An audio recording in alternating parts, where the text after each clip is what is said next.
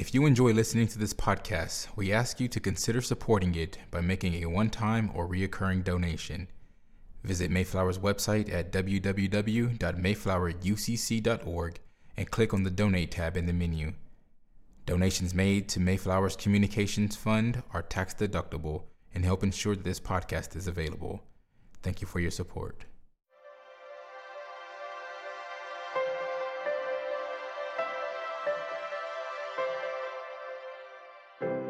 The sermon you are about to hear was preached at Mayflower Congregational UCC Church in Oklahoma City by the Reverend Dr. Lori Walke, senior minister at one of America's premier liberal Protestant pulpits. At Mayflower, we are an open and affirming peace and justice church, where we believe religion should be biblically responsible, intellectually honest, emotionally satisfying, and socially significant. We go now to the pulpit of Mayflower Congregational UCC Church of Oklahoma City and to the preaching and teaching of Reverend Dr. Lori Walke. Good morning. Good morning. Welcome to Mayflower Congregational United Church of Christ, where no matter who you are or where you are on life's journey, you are welcome here. Let us bow our heads together. Freedom without favor, equality without exception. That's the tweet. We think you might prefer TikTok, Holy One, but that's it. Freedom without favor, equality without exception. That's the tweet. Also known as the prayer, the vibe, the thought, the intercession, the devotion, the meditation, the invocation, the way, the cantor, the liturgy, the plea, the petition, the intention, the reflection, the hope, the request. Also known as the work, particularly the work of white Christian America, whose dogma is too often used as an excuse to take freedom from others by denying everyone else the right to choose, the permission to practice, or otherwise prevent them from the sacred task of working out their own salvation with fear and trembling in the same way we do, or at least claim to. We are each other's keeper. Seekers, doubters, believers, atheists, agnostics, apologists, the born again, and those born just fine the first time. For as Brother Martin said, a threat to injustice anywhere is a threat to injustice everywhere. Help us to be ever mindful, Holy One, that Jesus was not a Christian, and we pray faithfully in his blessed name. Amen. Our scripture lesson this morning comes from the 9th chapter of the Acts of the Apostles, verses 1 through 18. Meanwhile, Saul, still breathing threats and murder against the disciples of the Lord, went to the high priest and asked him for letters to the synagogues at Damascus, so that if he found any who belonged to the way, men or women, he might bring them bound to Jerusalem. Now, as he was going along and approaching Damascus, suddenly a light from heaven flashed around him. He fell to the ground and heard a voice saying to him, "Saul, Saul, why do you persecute me?" He asked, "Who are you, Lord?" The reply came, "I am Jesus, whom you are persecuting. But get up and enter the city, and you will be told what you are to do." The men who were traveling with him stood speechless because they heard the voice but saw no one. Saul got up from the ground, and though his eyes were open, he could see nothing. So they led him by the hand and brought him into Damascus. For 3 days he was without sight, and neither ate nor drank. Now there was a disciple in Damascus named Ananias. The Lord said to him in a vision, "Ananias." He answered, "Here I am, Lord." The Lord said to him, "Get up and go to the street called Straight, And at the house of Judas, look for a man of Tarsus named Saul. At this moment he is praying, and he has seen a vision, in a vision, a man named Ananias come in and lay his hands on him so that he might regain his sight. But Ananias answered, Lord, I have heard from many about this man, how much evil he has done to your saints in Jerusalem. And here he has authority from the chief priests to bind all who invoke your name. But the Lord said to him, Go, for he is an instrument whom I have chosen to bring my name before Gentiles and kings and before the people of Israel. I myself will show him how much he must suffer for the sake of my name. So Ananias went and entered the house. He laid his hands on Saul and said, Brother Saul, the Lord Jesus, who appeared to you on your way here, has sent me so that you may regain your sight and be filled with the Holy Spirit. And immediately something like scales fell from his eyes, and his sight was restored. Here ends the reading from our tradition. May God grant to us wisdom and courage for interpretation. Just so we're clear from the outset, we know the main character of this story by a different name, not Saul, but Paul. We aren't told of this shift until 4 chapters from now in Acts chapter 13, verse 9. But Saul, also known as Paul, I mean, it's a really quick aside, but from that point on, it's Paul. But in this story and today, we're focusing on Saul. That's the name the voice from heaven calls out. Saul, Saul, why are you persecuting me? According to scholar Pamela Eisenbaum, a more accurate translation of the words Saul hears are, Saul, Saul, why are you hurting me? Those are the words Saul hears suddenly out of nowhere, accompanied by a flash of incapacitating light somewhere along the road between Jerusalem and Damascus.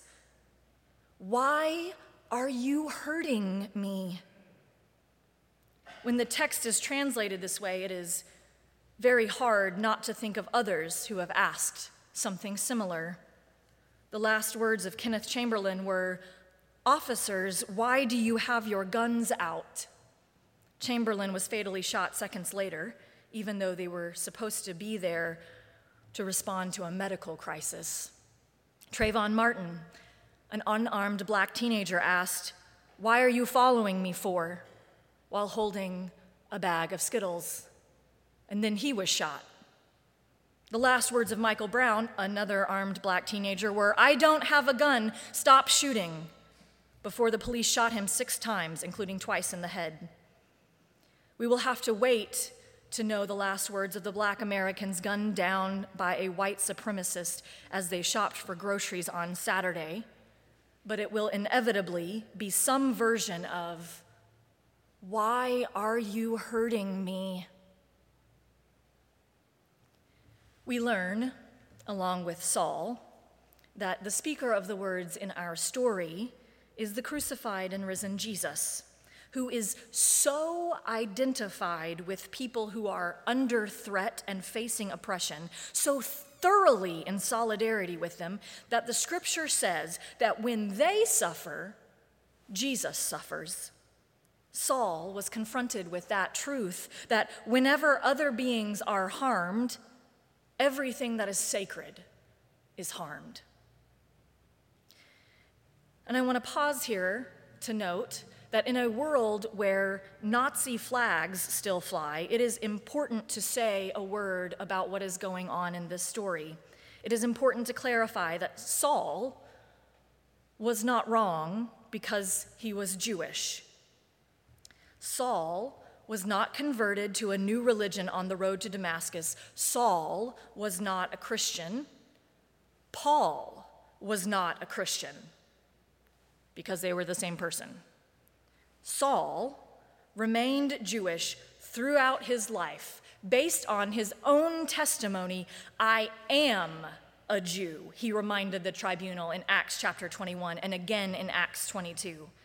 In the moment in question, the problem was not his Jewishness, but the harm he was doing. Why are you hurting me? The story tells us that that information was quite a shock for Saul.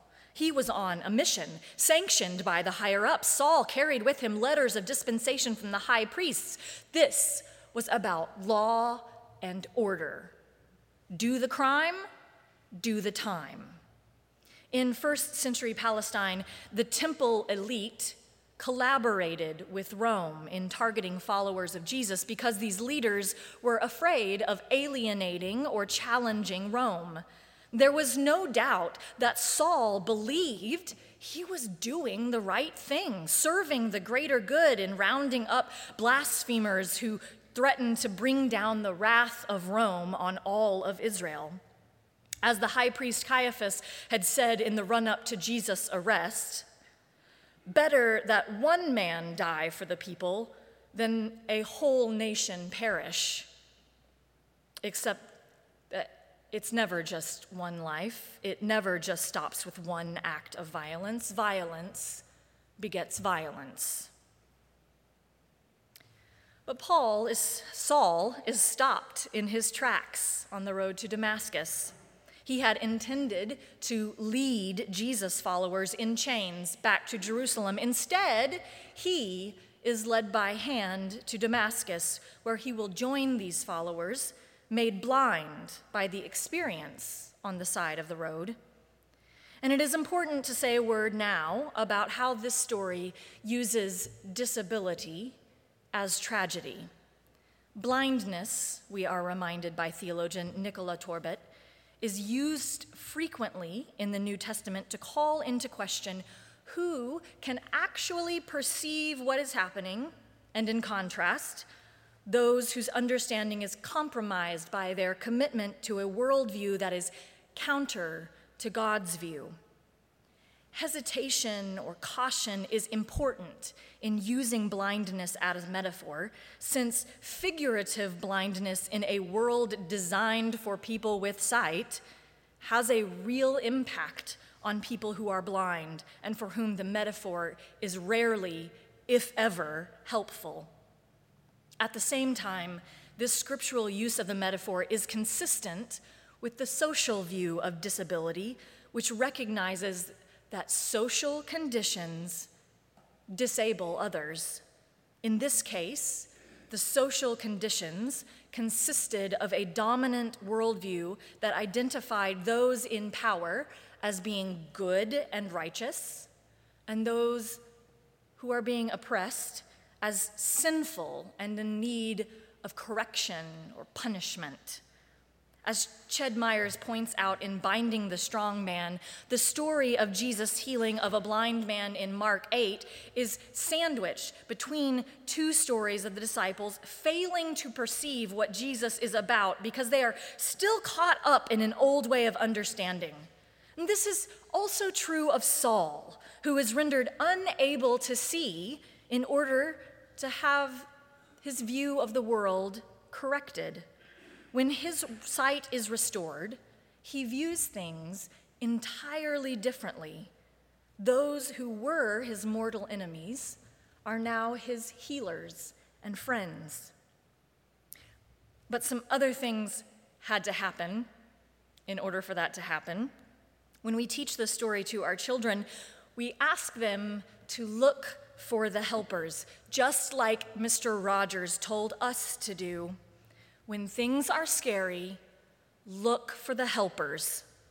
And in this story, those helpers are the only reason Saul recovers himself, stops hurting people, and becomes the most recognized evangelist of all time, even without a TikTok account. The text tells us that the men who were traveling with Saul led him by the hand into Damascus, and they might be counted as helpers, but maybe more so out of obligation or obedience as subordinates, since they were part of Saul's group already. It sounds like they drop him off at an Airbnb, which may not have been the very least they could do, but it was pretty close. Remember that this text tells us that Saul did not eat or drink for 3 days. Enter Ananias. At first, things seem to be going as they should. Hearing God call his name, Ananias responds with the biblical Hanani, which is translated, "Here I am." You'll recall hearing Abraham respond to God that way in Genesis, as well as the boy Samuel when God roused him from sleep in the middle of the night. It is an enthusiastic reply, "Hanani, here I am." Let's try it. Hanani on 3. 1, 2, 3. Hanani! Okay. We're going to do it again. Hanani on 3. 1, 2, 3. Hanani! Okay, so that's what Ananias says at first. But then things take a turn. God would like Ananias to care for Saul, and God feels so strongly about this, God gives Ananias a street address to go visit the guy who is notorious for wanting to arrest and or execute people like Ananias. And so quite reasonably, Ananias becomes decidedly less enthusiastic. I love Ananias for this. He is my patron saint. As you overhear every week, I speak plainly to God in prayer and in sermonizing. Not everyone appreciates this. I have been accused of, quote, making Jesus too pedestrian and being too cavalier in my conversations with God. But I'll tell you, the folks with those concerns are going to be really stunned if they ever actually read the Bible. This story is a great example. God tells Ananias to get up and go to the street called Straight, and at the house of Judas, look for a man of Tarsus named Saul. And instead of contorting himself into Mr. Congeniality for God, Ananias says, and this is a paraphrase, "Do you know who this dude bro is? He is killing us, literally, actually killing us." In chapter 7, Saul provided security for the people who stoned Stephen. In chapter 8, Saul is described as ravaging the church by entering house after house, dragging off both men and women. He committed them to prison. Given how clear it is that Saul was a violent, active, resourceful persecutor of the young church community, it's no wonder that Ananias says, "You need to rethink this, God." Ananias is, at best, not polite about it, and at worst, aggressively defiant. But notice that God does not strike down Ananias. God does not say, "Don't you take that tone with me." God does not get cranky.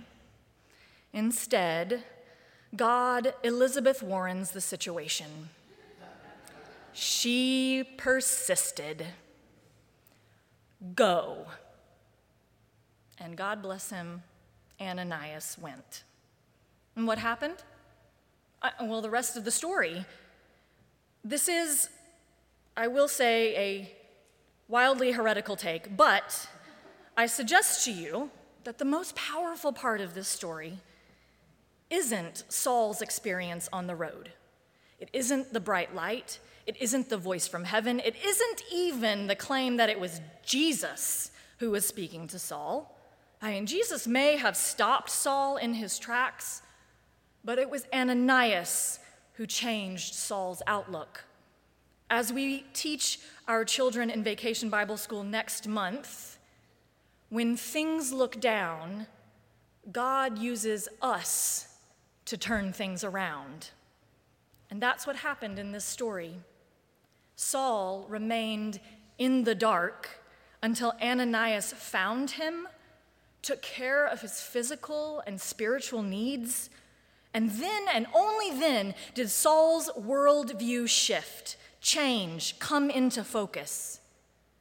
How different this story might have been had it not been for Ananias and his courageous faith. And what a story for us in this particular moment when there is so much yelling, so much noise, so much at stake. Who among us is going to set the tone? Who is going to embody the justice, mercy, and love of God in the midst of white supremacy and gun violence, in the throes of culture wars, in the fight for democracy, in this age of truthiness? That has to be us, y'all. It has to be. Just as Ananias was the midwife of Saul's new consciousness, we too are being called by God to tend to one another in such a way that all of our worldviews shift and we see each other more clearly. To follow the example of Ananias, we must put flesh on our faith. We must love people well. God is calling us. Or rather, God is sending us to Straight Street, otherwise known as the Capitol, on 23rd and Lincoln, or to the school board meeting, or to our next-door neighbor's front porch, or to the Corporation Commission. God is trusting us with the work of mending, patching, healing, restoring, and building a bigger table. So we're going to try that call and response again. You remember the one from Abraham and Samuel and Ananias. I mean, somebody's got to get next in line. How will we respond when God calls? Hanani on 3, 1, 2, 3. Hanani! Amen.